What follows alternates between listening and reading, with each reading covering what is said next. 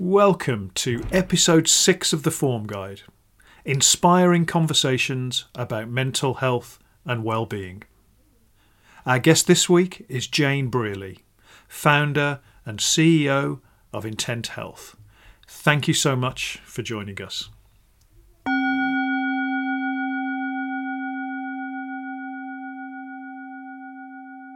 Welcome to the Form Guide. This is my 6th Form Guide, and I can't believe we put this on this year, and we're up to you're our 6th guest. That is the 6th piece of 80s music that we've played. So welcome. It is great to have you here. So, Jane, you are founder and CEO of Intent Health, an agency founded on diversity, inclusion, and representation. And I'm keen to hear more about that and a bit about your background. But let's start with you. And the question that we always start with at this part of the show is, how are you today? So I'll share first. I'm a 7 out of 10 on the form score. I've been a consistent 8 for a few days, and I woke up with this kind of long COVID headache that just knocked me down a notch. So underlying form is pretty good, but I just got one of those headaches that I just can't shake, which is just affecting my mood a little bit, but delighted to be here with you. But what's your score today, Jane? So I would say I'm a rocking an 8 today. I'm not going to lie, I'm a bit nervous, but you and I know each other well. So this will be fine, and I'm just going to pretend that nobody's watching. So that's fine. That's right. And what's driving that 8 for you? Really amazing team, fantastic atmosphere that we've created in the team. I think the thing for me, and I know we'll talk about it later, but I've employed 15 people that I've never met face to face, right? And it's really sad. And I think the excitement of building an agency is what's driving me forward, but my massive desire is for us all to get together and be in the same place and actually meet each other. It's mad. It's just mad. It's the kind of the world that we're dealing with. I mean, I think, what do you think it will be like when you do get together with those 15 people? Do you think it'll be? There will be. I will cry. There's no getting away from that. It will be massively emotional for me. We've built something that is incredible, but we are missing the human connection with each other, right? Certainly for me, there'll be tears all round, right? Which is fine. Yeah. I'm a crier, and I just have to go with it. Yeah, I mean, I think it will be really, really emotive when we start re-entering the physical world and rebuilding those social connections for people that we're actually close to, but we've never met, and it's a bizarre time. I got out of the blue this week. I got a text inviting me for my first jab, for my first vaccine. Amazing. And I'm like, I wasn't expecting that for months, so I don't know whether it's because of my mental illness that I'm actually up the list. But so Saturday I'm going to get my jab, which feels really, really exciting. Yeah, it is. That's amazing. Really good. So 8 out of 10 being driven by kind of connections. Good afternoon, sort of John and Nesha on the chat. Great to see people tuning in on the live. What would be a perfect 10 day for you? And for me, the perfect 10 it's a bit of an ideal. The kind of stars need to be in alignment. Everything needs to be going your way. And it might happen once or twice in a lifetime. But what would be your perfect 10 day? What would cause you to go from an 8 to a 10? That's a really hard question. I guess if my kids are watching, I should say a day with my bickering teenagers would be, but it's about family, it's about friends, but also for me, actually a bit of a 10 out of 10 day is I used to take myself out for lunch on my birthday, just me and a book. And that's really nice. And just having some time that is just my time. So a combination of both. Maybe I'll go out for lunch and then I can have a drink with the family in the afternoon. I love that. Take yourself out for your birthday. It used to be Jane Day. Used to call it Jane Day. Used to go and sit, take a good book, have a glass of wine, have a nice meal, and not have to talk to anybody. Fantastic. Well, I've got a birthday coming up. It's on the 5th of March. And I'm also, as you know, in putting on and hosting the Inside Out Awards and later in March. And so I've decided on my birthday, I'm going to throw a DJ party. to test a little bit of the platform I'm using, what it's like to DJ on with guests, but to have a bit of a bash, like late Friday afternoon, you know, bit of a dance, bit of a dance, a bit of a boogie, and get going there. But I love that idea of taking yourself out for lunch. It's brilliant. Right, so we're going to get into the quick fire round, and this is nothing you can prepare for. Okay. If you've seen any of the shows before, you might have got an insight, but it's all around if mental health were a thing, what would it be? And I'm going to give you a few different things, right? So you just the first thing that comes into your head, or take your time. We've got Anna on the Anna Corving on the chat, by the way, wants to come to the birthday party. Absolutely. Lucy Allen, absolutely. I'll send out some links very soon. So first one on the quickfire round, Jane, if mental health were an animal, what would it be?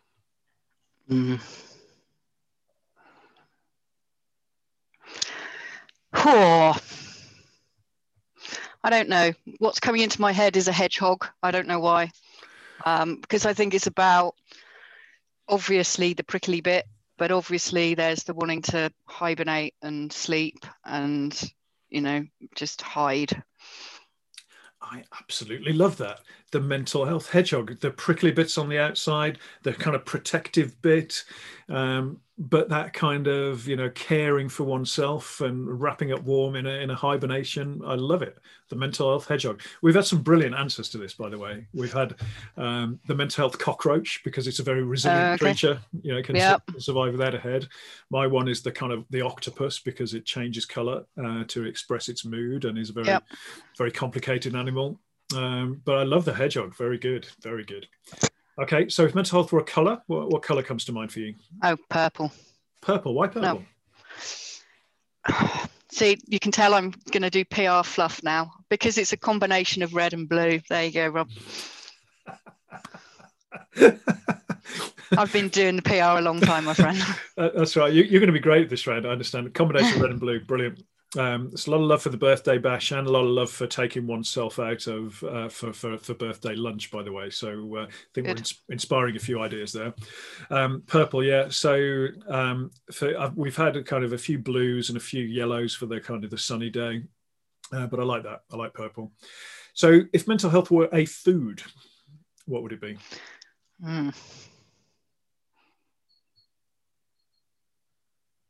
Something that, this sounds really weird, but I'm going to say it anyway. Something that's really bad for you, but you, in a perverse way, really enjoy. Mm-hmm. Yeah. So stodgy, cakey thing. Yeah. Yeah, we're definitely getting comfort food for the answers to this. We've the one I've really liked is the burger, because it's quite messy, but you get into it. It's delicious if you're a meat eater, or not, as the case may be. Okay, so if mental health were a song, what springs to mind for you? One song. I don't know. Now we've talked about AC/DC, all I can think about is AC/DC, but that's more me coming out of my mental health. Yeah, yeah, and I think that's definitely relevant. You can have sort of songs that bring you through your recovery and whatever. If it were an AC/DC song, which particular one? For those about to rock, of course. Yeah. We salute you, my friend. My kids are going to be cringing their heads off anyway. Yeah, absolutely. So a couple of others. If mental health were a holiday destination, where would it be? What would it be? Again, this is me being slightly a loner. Some very remote island in Scotland. Yeah. Where you can get outside and shout really loudly, or you can go inside and sit by the fire and just be at peace. Yeah, brilliant. So time to yourself, freedom to be whatever you need to be in that remote Scottish island. Yeah, I love it. Final one, difficult one. This, at least I think it's difficult. Everyone else seems to find it okay. If mental health were a sound, what sound would it be?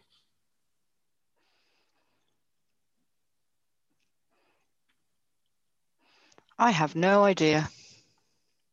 Is that your final answer? So I'm massively triggered by really loud noises. They make me really anxious. So for me, even something as stupid as we used to work next door to a pub, and when they used to come and tip out all the wine bottles to the recycling, that makes me jump. It makes me feel anxious. So for me, big noise is, and maybe that's why I want to go and live on a Scottish island in the peace and quiet, right? But yeah, so that would be the sort of jarring sound that we might translate to kind of mental ill health or some of the challenges yeah. we might face. What about the kind of the more soothing or nourishing sound that we would want to hear? So for me, that's running water. Running water. Yeah, I was kind of thinking that as you were talking about that. You know, if we're in that Scottish Highland setting with a little stream and a beautiful view, I'm there. yeah, I can. Can we go now, Rob? Would that be all right? Absolutely. Let's do it. Let's do it from there. So we've seen some good form scores on the chat. Christopher at 8, John at 9, which is brilliant. I've noticed, because I do a lot of the form score polls in talks for organisations, and I've noticed as the last few days when I've been doing them, we've been seeing a tip up in the average. And I think, I don't know what you feel, Jane, but it does feel like there's a level of optimism that wasn't there at the start of January. Yeah, I think the vaccination program has made a massive difference. I know not everybody can get it as quickly as they would want to, but you know, I think it's given us that light of hope. You know, as a healthcare communicator, obviously I'm going to urge caution, and everybody shouldn't be having street parties, but it will make such a difference to everything, right? Yeah. You know, I think that's why people are feeling slightly more optimistic, but I think this third lockdown has been really hard. It's been tough, hasn't it? Tough, and we'll definitely talk about that. So thanks for the quick fire round. That was really good. I love your answers there, particularly the hedgehog. I can see a little graphic, the mental health hedgehog that my colleague Harar is will start thinking about producing, I reckon. So we're going to talk about intent. We're going to talk about intent health. We're going to talk about your mission, your journey, a little bit around the purpose of organisations and the power of storytelling. But let's just start with you personally, because I think it's a lot. Sometimes we jump straight into work and what we're doing professionally and what our overall mission is. But you know, we've connected around your personal story and your personal journey with mental health. Mm-hmm. Just talk us through that as much as you're happy and comfortable sharing, Jane. Yeah, no, of course, and I am fine talking about it. Potentially not on live TV, but we'll see. You know, I think lots of different things. I come from a very chaotic family. When I was 8 weeks pregnant with my third child, my partner died of a stroke. So within 2 hours, he was there and then he wasn't, which obviously was a massively shit thing to happen and really hard. I think after lots of therapy and reflection, my survival instinct that kicked in around that time in order to get through the day, you know, hold down a job, bring up 3 kids with a brand new baby, 2 toddlers, blah, blah, blah, has created some behaviors through necessity that has impacted my mental health in the workplace in later life. So, you know, and this is a new revelation for me, but relatively new. I think if I'm under pressure, I go back to that survival instinct, which is just to get your head down and just do everything and get on with it, and don't take a breath, don't stop. And I think, you know, people who've worked in agency life is brutal. Yeah. It's, you know, it's claimed to be a client service industry and therefore it's brutal. Well, that's not actually true. And that's why I'm trying to create an agency that does things differently. But, you know, a couple of agencies ago, I had my first ever panic attack. I was completely burnt out. I had to take a month off. Actually, in that month, I resigned because I couldn't see a way out of the pattern. And I think that is what happens to a lot of people when you're working in such a high-paced, high-pressured industry, particularly if you're chasing new business, working for clients. You don't stop and breathe. And I think, you know, yes, I'm setting up my own agency. Yes, I'm working long hours, but I now have the self-awareness when I need to stop and when I need to take a breath. And I think by talking about it and being open about it, I know the way that I work, right? I do full on, and then I have to stop. And that's the way that my head works. That's the way. But now I know when to stop. And before I didn't know when to stop, and it nearly broke me. And it took me a good month of doing literally nothing to get my head back together and go back into the workplace. Yeah, wow. I mean, thank you for sharing that. There's so much in there, and this is the second time I've heard you share your story, and it's just it feels incredible as to how you could have coped with that situation. And I'm so sorry for your loss. It must have been an immensely difficult thing to go through. And that get up and that just get up and go and think I've got to keep going because I guess you had to, right? You had to. I didn't have a choice. Yeah, you didn't have a choice, and then you've stored up the mental health challenge that will follow on from that, because you haven't actually had the scope, the time, the ability to process it properly at that stage. And when obviously it started coming out in excuse me, in terms of a panic attack, and how did you sort of realize that you kind of needed to take a step back and needed to kind of focus on your self-care? So I think, if I'm brutally honest, that first time round, and I did take a month off, but I didn't associate that with mental health. I just thought I was exhausted. I think, when it bubbles up these days, I get incredibly anxious. I have issues. We've talked about loud noises. I have issues with train stations, which is totally irrational. But anyway, I do. And it got to the point about 2 years ago when it's out of control, and just going to work on the train was just too much. And so I've been doing CBT, which didn't massively work for me. I know it works for lots of other people. I've just started doing EDMR, which is amazing and life-changing from my perspective. But also this whole working with my coach, this whole piece around being aware of your body and being aware of your mind, and therefore knowing that, it's okay not to be okay, to steal the time for change phrase. But also it's actually okay to say, sorry guys, I can't do this client meeting today. I just can't. And to be able to say no, and to have that network of people around you that it's okay to say no. It's okay to say, I've worked too hard this week. I'm going to bed this afternoon. And, obviously to all my clients out there, we will cover the workload. But, I do think that what has come out of COVID is we've all started to see each other as human beings more in the workplace specifically. And I think, I would hope that if my client's having a bad day, or if I'm having a bad day, that there is that level of understanding, and that understanding about people's mental health, that it doesn't make you weak to be having a bad day. It doesn't make you a bad leader. It doesn't make you a bad client. It just means that you're a human being, and, you are susceptible to ill health, whether that's physically or mentally. Yeah, absolutely. There's a book out there, I can't remember the name of the author, but Depression is the Curse of the Strong, I think is the title. Yeah.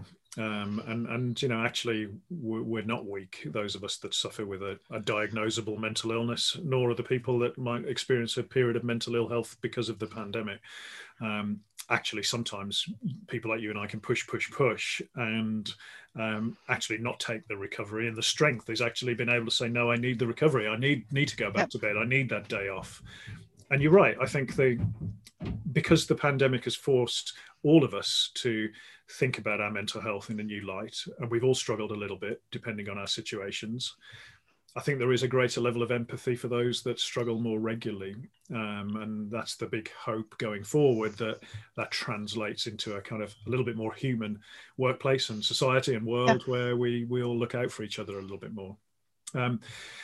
Again, thank you for sharing it. It's really powerful stuff. And sort of talk me through that sort of journey to recovery. And I know recovery is an ongoing thing that we need to keep doing, and we don't always get it right. And I'm not there yet, mate. I'm not there yet. But talk me through that sort of journey as to, the progress you are making and have made, and it, you've touched on some of it, but what does that look like for you?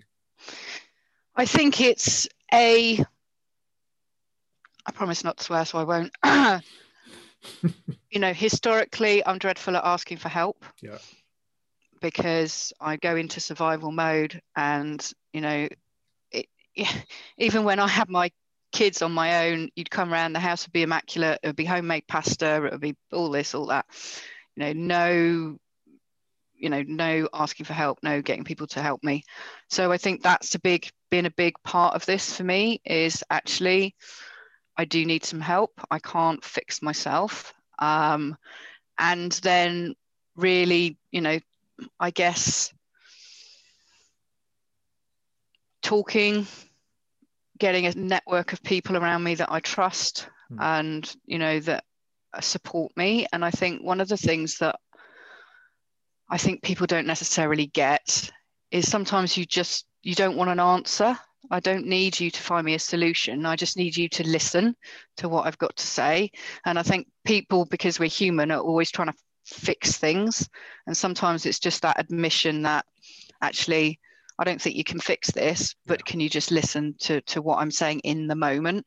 And, I think, as I've said, EDMR has been amazing for me, talking therapy, but also it's that self-care and being, intentional about self-care, which I'm learning, right? I'm not very good at self-care, but I'm getting better. And, it's easy to hide behind setting up a business and being really busy. And, but it's just, and one thing that's really worked for me, which I find hilariously bizarre, because I'm rubbish at mindfulness, totally useless at it. My therapist is like, Jane, it's not a test. You can't fail at mindfulness. But we found this 3-minute mindfulness. So I will log on to a Zoom call 3 minutes early, do 3 minutes of mindfulness like 4 or 5 times a day. And it makes a massive difference, And for me, because it's only 3 minutes, I can deal with it and I don't feel fidgety and, because I think it's like going to the gym, isn't it? It's a big deal that you just say, I haven't got time for an hour. Everybody's got time for 3 minutes, right? Yeah. Well, it's micro steps, and sometimes we think that the journey required is so big that we don't start at all. Whereas the benefit you get from even a minute of focusing on your breath before a Zoom call is immense. And I think mindfulness is interesting because you can get mindful moments in many different ways. You can get it from gardening. I get it from DJing. I'm mindful when I'm spinning a few tunes on the decks and I'm not thinking about anything else. That's a really mindful moment for me. The other bit that has resonated both strongly with me and on the chat on the live is this idea of not being able to fix. We're not qualified to fix. That's what psychotherapists are for, and counsellors and mental health nurses. We're qualified to be human. We're qualified to listen, and you're right. That's kind of what we need. And very quickly, we try to often go to fixing people and thinking we can't fix people. And I often use the analogy of cancer, that if a friend phoned you up and said, unfortunately, I've been diagnosed with cancer, what you wouldn't do is worry about whether you could prescribe a course of chemotherapy or how to do it. You would say, that's really rubbish. Let me give you a hug or a virtual hug or whatever you can do these days. I'm here for you. Let's chat. So it's this, I think with our mental health, we've got to get away from the fact of being fearful or even trying to fix, because we can't do it. But what we can do is listen. We can be there. Yeah, I completely agree. So when we also first started talking, you knew about the Inside Out leaderboard, where we publish a list of role models who are open about their challenges of mental ill health. You said, I'm keen to be on that list, and which you will be for the coming year. So my gratitude for that, and thank you for doing so. What motivated that for you, Jane, and why do you think it's important for our leaders, when it feels right for them, to be more open about their challenges of mental ill health? I think it's massively important, and I have probably been talking openly about my mental health for maybe the last 4 years. Always, Time for Change Day, I'd be up on the platform talking about all this stuff, because I think it normalizes the conversation. It also shows vulnerability in leadership, and this whole thing about leaders have to be strong and can't be human is bullshit. And potentially enables other people to talk about their mental health. And I think it's really important, and you're completely with me on this, that some people don't want to talk about this stuff, and that's absolutely fine. Yep. And your bit around, I think the thing that I learned the most about being open about my own mental health was people would come to me and talk to me about their mental health, and I'm a qualified mental health first aider, but I'm not qualified to do anything other than listen and signpost to people that can actually help. But the fact that they felt comfortable talking to me about it is a brilliant step. But I think, my learning around that is that it's incredibly emotionally draining to have lots of people come to you and want to talk about things that are really deep and important to them and very impactful. And I have to learn how to not take that emotional baggage to me. And I think even that conversation out loud is really important, because if you've got a friend who's in trouble or somebody at work who's in trouble, you don't have to carry their baggage for them. It's that you need to be there and listen and know when you need to take action if it's obviously a serious situation. But it's not your job to take on their mental ill health, right? It really isn't. Yeah. And that it can, when I first started doing this, I found it incredibly emotionally draining, really, really hard, because I was the only person in the business talking about it. Yeah. In a business of 200 people. So and again, every time you say something, there's about 3 different things that I want to pick up on, which is brilliant. But for me, it does happen, and I think we need to call that out. Is that because of the stigma and because people are so repressed about mental ill health, and for years have felt we can't talk about it, when someone does share their story, then it opens up the floodgates, because immediately you've created a safe space. That's the safe spaces we talk about. So whenever I share my story to a group, I will get a number of people sharing back, or feeling they can talk about their challenges. And, I think it's a real privileged position to be in. But I also recognise, the boundaries of what I'm qualified to talk about. Yep. And I see it as my job to inspire people to go and seek help from professionals when required. But I also think that I talk to a lot of fellow campaigners who get something called kind of storytelling fatigue, where you're telling your story and that sort of the elation of telling it and then the reaction. And I think it's really important that when we have people in organizations who are sharing their stories of mental ill health, that they're in a good place when they do it, and they're properly supported through that process, which is something I'm quite mindful about of when we publish the leaderboard, is making sure that people are in that good space. Yeah. It's important, isn't it? Yeah, and I think there's lots of parallels with talking about racial inequality, disability. It is to tell your personal story out loud is hard, right? Yeah. I think you and I have done it so many times that we're probably slightly I don't know what the word is. I don't know, we're used to it, but it still makes me feel emotional. I feel emotional about it now, and that is, and I know, because I know myself these days, is that I will have to go and do something in the garden for an hour after this just to decompress. Yeah. And that's fine, because I know that now. Yeah. I know that if I've done a big client pitch, I need time to decompress. Otherwise my anxiety will take over. Yeah. And you touched on identity, and we've had the wonderful Shireen Daniels on this show as well. And I think there's a big bit around when we can come out and be open about our challenges. For me, I see that the power of those mental illnesses is slightly diminished because we're also then not pretending to be something we're not. Have you Yeah. noticed that since you've been more open in the last few years? Yeah, absolutely. You know, and even silly, it's not silly for me, but you know, small things like if we're going to a client meeting and we have to get on a train, my team, not my new team because we've never been on a train together, but my team know that I need to hang on to somebody because I'm anxious. Yeah. And rather than pretending, if I'm open about it, they know that that's what's happening, right? And they know that I will never go on a tube to a meeting. It's never going to happen. Yeah. And it's just those things become, if they're out in the open, then I'm not having to pretend that I'm fine when I'm not. I'm not getting to a client meeting in a complete state because I've been on the train and I haven't acknowledged the fact that it makes me nervous.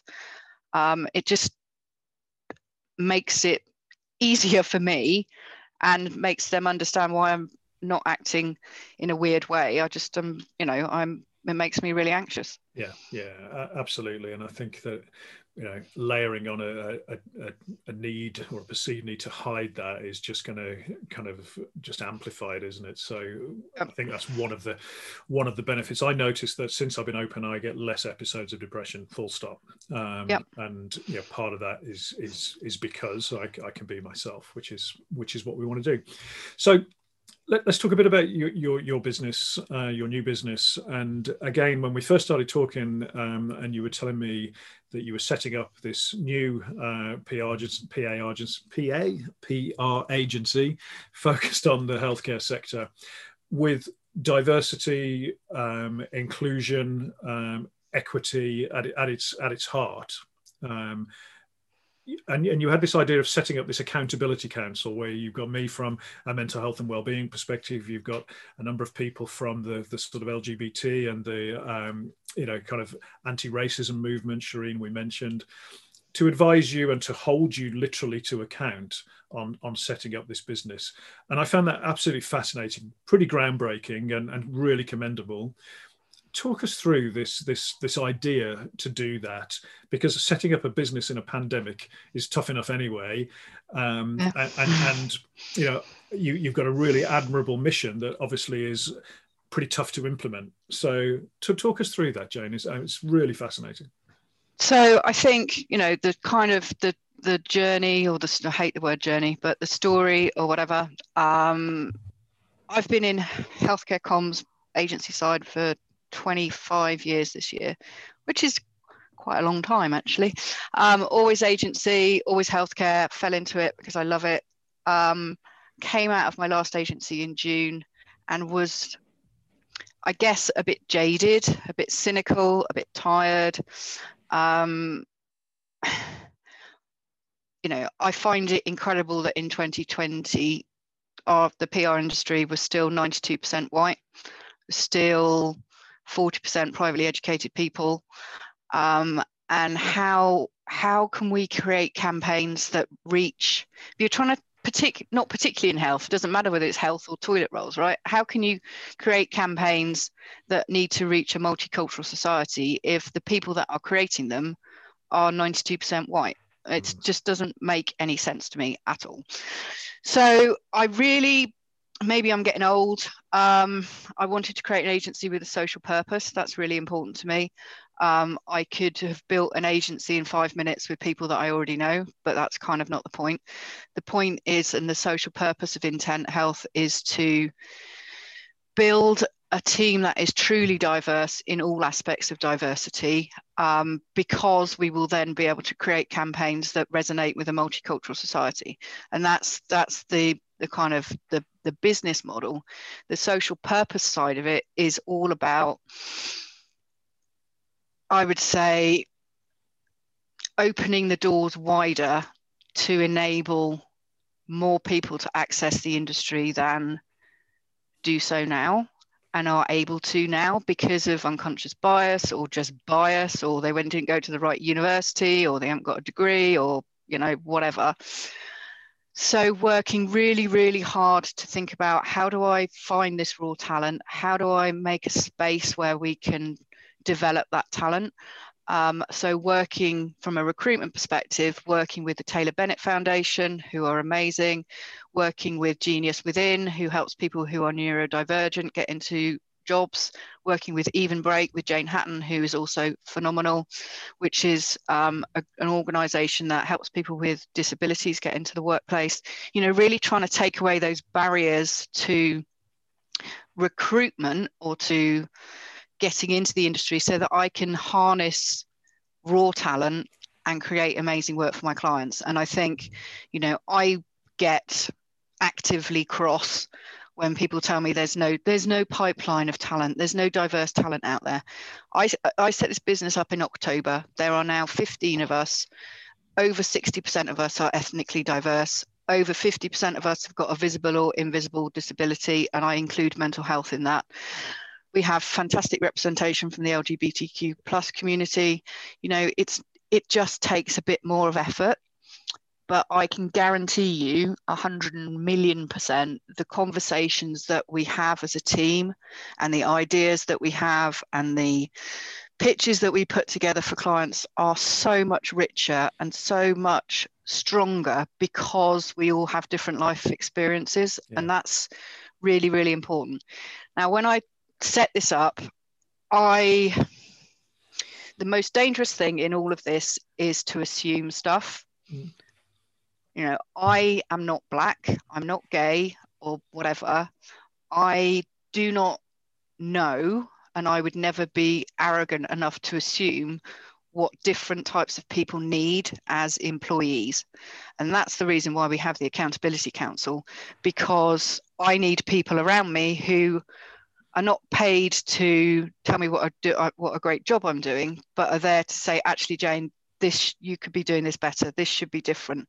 This is what, and they're all there, Shireen, Rita, Jane, to hold me to account. And I take that very seriously, because I can't talk about equity and inclusion if I don't seek advice from the people from different communities. And that's the whole business model. And I have to reflect that in what I do. And I think,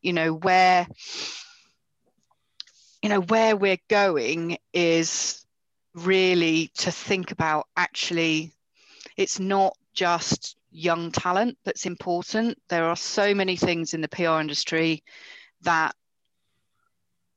means that there's a drain of talent, whether that's around flexibility in terms of parenting, or whether it's ageism. Once I'm nearly 50, what am I supposed to go to a PR old people's home and drink gin? It's not a thing, right? I never could have set this business up before now, because I wouldn't have had the self-confidence and self-belief to do it. So really, my vision is that we set up some kind of social enterprise that sits alongside Intent Health, but that is there to find raw talent, whether that's returnships or apprenticeships or whatever you want to call them. And we spend time with my senior team training that talent, and yes, bringing some of that into my business, but really releasing that talent out into the world of PR and comms, because you can't change, I don't want to say I'm changing the world, but you can't change the status quo if you just do it for yourself and for my business. This has to be bigger than that. It has to be about, if I can train, say, 10 people within my business, why can't I set up a social enterprise, and it's not set up yet, it's on my list, that trains 40 people a year, and 10 of those then come to me or go to wherever, and I think that's how you're going to improve diversity in this industry, is by actually doing something different and not just sitting in the corner moaning that there is no diverse pipeline, because it's just not true. Yeah, wow, right. Again, which strand do I pick now, Jane? It's brilliant. So first of all, I'd like to just say congratulations on what you've achieved in such a short amount of time, and the mix of individuals, of people, of humans that you've put together there in that time, by, as you say, just making some effort. And I think, it feels a bit like a daunting task, but you've started with a blank sheet of paper, you've started with some advisors, and you've gone and done it. and you've shown it can be done, and you will show that it can be continued to be done. And I'm really interested in exploring a little bit the point around the different ideas that are now being brought to the table on projects, because we've got a much more diverse set of workers, set of colleagues. Can you give us an example of something like that you've just noticed? Actually, the fact that we have got such a different set of people in this business have come up with this particular idea. I'm really keen to just hear an example of it, if one can come to mind. I think there's two different strands to this, right? One is lived in experience, and by pure utter coincidence, we've won a client in a disease area that two of my people in the team have personal experience of. That wasn't planned, it wasn't staged, it's just happened. However, the insights that we have now been able to get into that disease area and a specific ethnic community have been so rich, because they've lived with it, they've been near it, they know how it feels. Which meant that we won a piece of work without a pitch, because we just blew them away. The other thing for me is really actually about helping clients think about accessibility in a different way. So again, by complete coincidence and no staging, I have a lot of people who are neurodivergent on my team. And it's very sadly refreshing for clients for us to say, actually, the way that you've written this, or the way that this looks, is really inaccessible.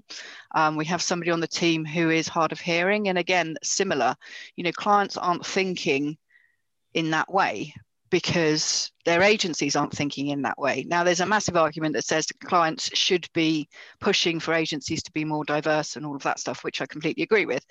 But it is astonishing to me that these conversations are not being had. And even at the basis level of PR, in my previous life, when did I ever go to a client with a media list that included disability media or ethnically diverse media like Black Ballad or, Galdem or Gay Times or whatever? You're just missing, you're missing a trick for a start, right? Yeah. But you're just missing a whole, not everybody, shock horror, reads the Daily Mail or the FT, right? It's so, there's tiny little things that have a massive practical impact, but actually the richness of the conversations in the team are incredible. And because some of them haven't come from an agency background, they're not tainted with we've always done it like this, so let's just recycle that pitch that we didn't win and sell it to somebody else, which is not unheard of in my industry. Yeah. Well, there's a lot of love coming through for your approach on the chat, and your friend Andy Brown has tuned in and will be sharing this approach with the inclusion group at Anglian Water. So it's been well received by me primarily as well. I get I get the vision. I'm so bought into the vision, and I get the benefits. What about the challenges you faced in the last few months in implementing that vision? What have been the most difficult things that you've had to overcome? So I think the biggest challenge for us, and I think this is indicative of the world we live in, I guess, is because I bang on about diversity, inclusion, representation, people take the assumption that we are a D&I consultancy, and we're not. We're a communications agency that wants to reach a multicultural society. But I think the fact that we're being pigeonholed is indicative of people who think that only D&I specialists should be talking about representation and inclusion, right? Which kind of speaks for itself, and there's the reason why we exist in the first place. So I think that's the other big thing for me is I've hired 15 people that I've never met face to face. That's just tough. It's tough to onboard people. It's tough to, we've done the best job that we can, but I've got people, this is their first ever job. They've not been in an office before, and they can't obviously be in office at the moment. That whole inspiring people by being with them, and having that collective energy is missing. And I think when we do all come together, it's good for me. It's going to be incredibly emotional, because this is the realization of something that, you know, I've built, and it still feels slightly abstract because we haven't all come together. You know, I'm still in my little shepherd's hut by myself, even though I have 15 employees. So, you know, that for me is the toughest bit, most definitely. Yeah, and it's really interesting, isn't it? I had a conversation with someone I would count as a friend and a really good contact in what we do, a chap called Jack Green, and we did this whole series of recordings in the wellbeing space. And towards the end of it, Jack pointed out to me that we'd never met, and I didn't believe him. I'm like, we've never met in person, and yet we are forging these relationships in over Zoom and over calls, and it's.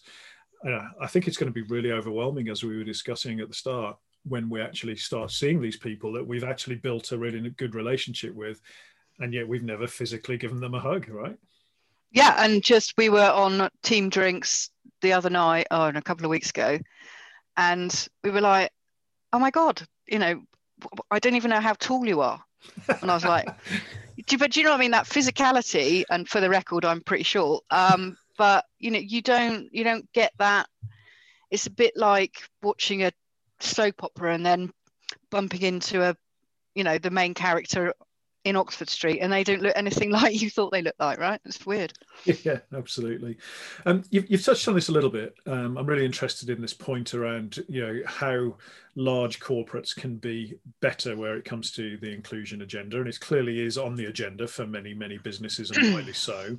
You've obviously started from the ground up, and you're achieving your vision, and you know, there's a long way to go, I'm sure. How can large corporates do better in on this agenda based on you know, what you've experienced in starting from scratch? And I think, you know, for me, there's a connected bit around this, which is, you know, around actually, if we can create environments where people can be themselves, as we were discussing, we can then create environments that are mentally healthier and people feel feel like they belong, and that will impact their mental well-being. So how can corporates be better from where they're at, and you know, the challenges of this is the way we've always done it? Yeah, and I think, in all honesty, it's so much easier to start from scratch, because I can build this in the way that I want to build it. I think and a lot of this is Shireen's territory, and it's, you know, not my area but there's a lot of just, I would say, structural approaches. The way, if we think about this from a mental health perspective and not necessarily from a kind of race and sexuality perspective, you can have as many policies as you want, but if people are too scared to take you up on them, or too scared to have a conversation with their line manager because they think they'll be penalized, you know, for me, certainly, and this is personal, it's all about the strength of your line manager, right? And how they take a coaching approach, how you feel you're able to talk to them. Yes, I think it's really important that the senior leadership team are open as much as they want to be about mental health, but also there has to be an action. Yeah. It can't just be a policy. Go and see page 7 of the handbook. That's our mental health policy. Actually, you know, this month, I can't remember now, this month, I said to everybody, take the day off. Take a paid day off. It's compulsory. I'm taking the day off. We've all worked our socks off. You know, have some time away from your laptop. Just take the day off. And I'm paying you to go outside or do whatever it is that you need to do. And I think, you know, if I acknowledge that it's important to me, then it makes other people, it gives people permission, right, to do, but it has to flow. You know, it's easy for me. Well, easier. There's only 15 of us, right? If there was 15,000 of us, then that's when you become reliant on the line manager culture and the coaching, which is embedded. And then, what I think is being driven, because that's where it falls down, right? I can stand at the top, sprout all this stuff off, believe in all of this stuff, but if my team leaders either don't believe in it or don't think it's a real thing or don't know how to implement it, then it's not going to work. Yeah. And I think that's when big corporations find it really tricky. Yeah, I think that's right. And again, a few things in there. The blockers are often at that line manager level. There's a comment on the chat there from Pavlina around psychological safety, so people can feel they've got the confidence, and leaders can create that permission. But we do have to, in large organizations, break down any blockers at the line manager level with training and culture shifts. I love the idea of closing the office. I've seen big corporates do that as well and give time off where everyone feels confident that, look, the office is closed, we'll get the work done around it, but we're going to have a break for our well-being. And I think messages and gestures like that are really super important. And I think that the more and more leaders that get behind this, the more then we can influence that structure of the organization. But you're right, I think sometimes it can be blocked at the line manager level. So it is 12:51. I can't believe it. 51 minutes have expired since we've first put on that. It feels like 5 minutes to me. No, I know. And I'm starting to understand why people like kind of Rich Rolls do the long form podcast of 90 minutes, because I could chat to you for 90 minutes. But one final question for you, really, in terms of the communications industry has a role to play in how society changes, but specifically on mental health and creating mentally healthier workplaces and societies. What do you think the role of the comms agencies are and the comms industry is in that? Oh, okay. I think as an industry versus as an employer, I think as an industry, there's a lot of stuff in here. There's a lot of stuff about acknowledging that mental health is as important as physical health. There's a lot of stuff around when you're working for clients is about trying to create, we're all about creating authentic communications campaigns. I think, a lot of campaigns that are out there are trying really hard to be inspirational, but actually make people feel worse because they haven't climbed up Mount Everest or done whatever they've done. I think it's about normalizing the conversation. It's about, supporting some of the great charity work that's out there, and encouraging your clients to, join the leaderboard, talk about, when did you ever see a CEO? There are some, I know that stand up in a town hall meeting and say, it's not been a great week, but, with the energy in this room, I feel better, blah, blah, which is what you're all about, right, Rob? It's about, really feeling protected, as somebody said on the chat, enough that you can say, actually, I'm a bit of a 6, because, or I don't know why I'm a bit of a 6, I just am today, right? Yeah, absolutely. And I think the good thing is we are seeing more leaders behave that way and saying, I don't have all the answers, it's tough for me too, but here's what we're doing about it, and collectively let's get each other's backs, right? So we're seeing more than that. I'm hopeful for that. So we'll put a link in the show notes for how people can find you, but what's the website address if people want to Google you? Of course, it's www.intenthealth.co.uk. Easy. And my last plug, we've got an amazing piece written by a fantastic girl on our team coming out on LinkedIn this afternoon around medical racism and vaccine hesitancy. So go give that a read because it'll be good. Wow. So make sure you tag us in and we'll share that for you as well. So keen to have a look at that. Jane Brearley, thank you so much. Thank you for sharing your time, but also for all you're doing in leading the way to create a truly inclusive and representative workforce and work culture. So brilliant. Next week, we've got Catherine Switz, who is CEO of the Stability Network in the US, Nice. which we've, an organization we've partnered with, a charity, and they're all about using storytelling and advocacy to further the mental health agenda. The Inside Out Leaderboard will be inviting our members to join the Stability Network. So we're going to hear all about that. Thanks for everyone tuning in on the live. It's been great. This is the Form Guide, inspiring conversations about our well-being and our form. Thank you so much. Cheers, Rob. Thank you. Thanks, Jane.